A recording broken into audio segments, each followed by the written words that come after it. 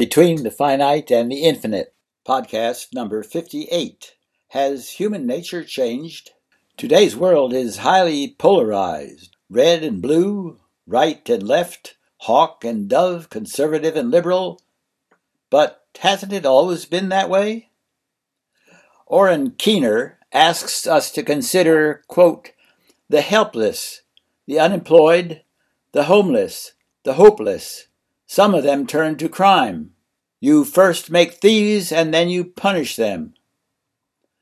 That is from page 20 in his book, Struggle for Equal Opportunity, published in 1961. Sound familiar? Turn to thieves and then you punish them. In 2020, United States makes up 5% of the world's population, and it has 21% of the world's prisoners. 1 in every 37 adults in the United States, or 2.7% of the adult population, is under some form of correctional supervision.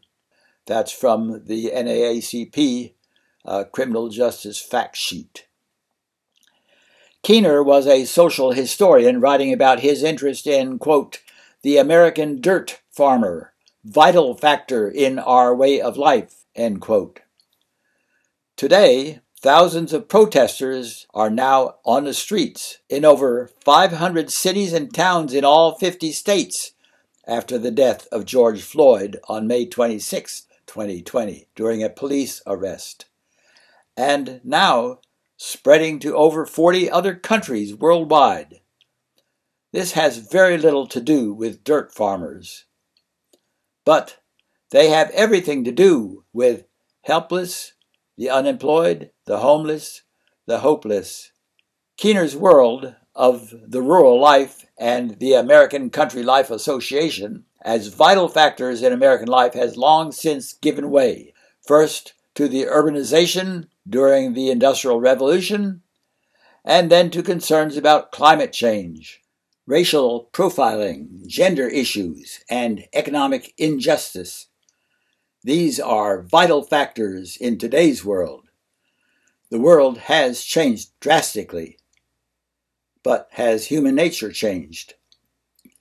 Guess what? The quote about a social society in which the helpless, the unemployed, the homeless, and the hopeless, you first turn them into thieves and then punish them. That phrase was quoted from Utopia by Sir Thomas More, written in 1516. More served as an important counselor to King Henry VIII of England. But after he refused to accept the king as head of the Church of England, he was tried for treason and beheaded in 1535.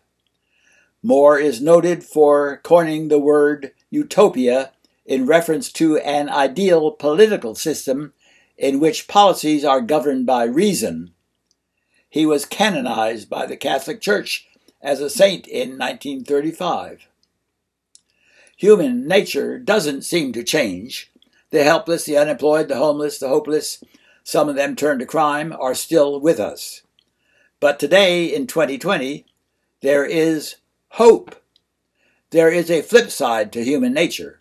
People are courageous. They care about their friends, and even those who are different.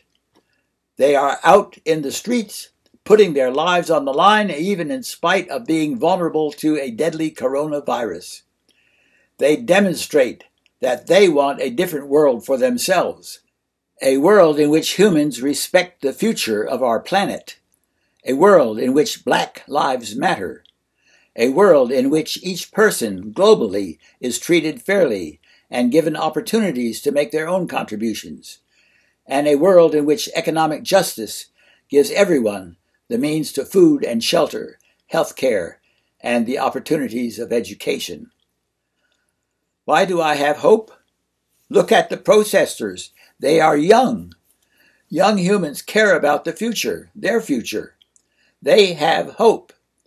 And they have an abundance of other characteristics of human nature: curiosity, creativity, and caring. Look to them and give them our support as they work toward their version of utopia.